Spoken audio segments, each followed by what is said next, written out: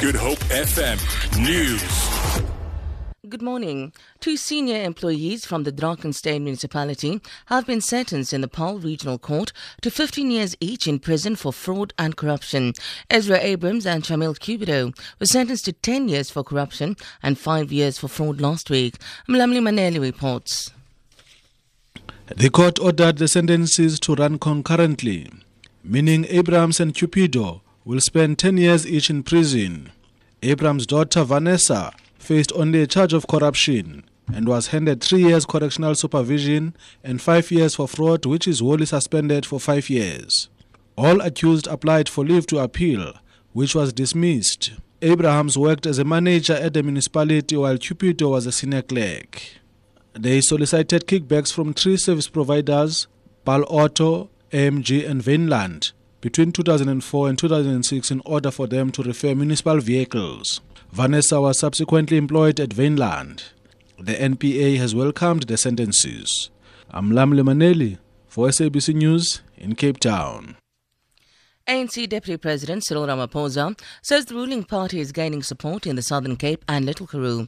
Ramaphosa was in Uniondale where he met with residents while canvassing for a by-election in Ward 25 later this week. He says residents want change.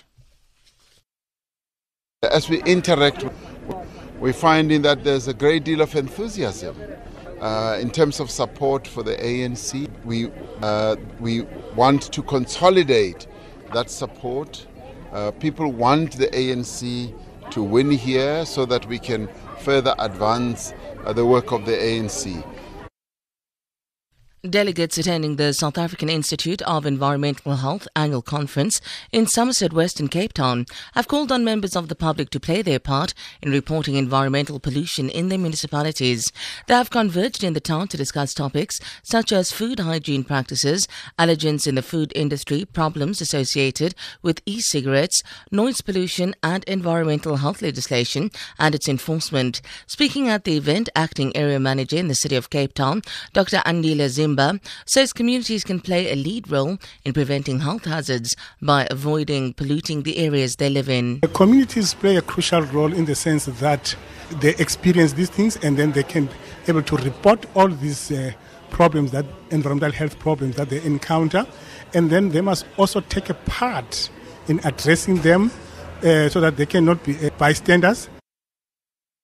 Chad's Foreign Minister Moussa Faki has been elected as the chairperson of the African Union Commission at a summit of the 54-nation body. He takes over from outgoing AU chair Nkosazana Dlamini Zuma, who has been in office since 2012. Faki's main rival in the last round of voting at the AU, which is based in the Ethiopian capital Addis Ababa, was Kenyan Foreign Minister Amina Mohamed. Senegal had also fielded a candidate who was knocked out in an earlier round of voting. For Good Hope FM News, I'm Sandra Rosenberg.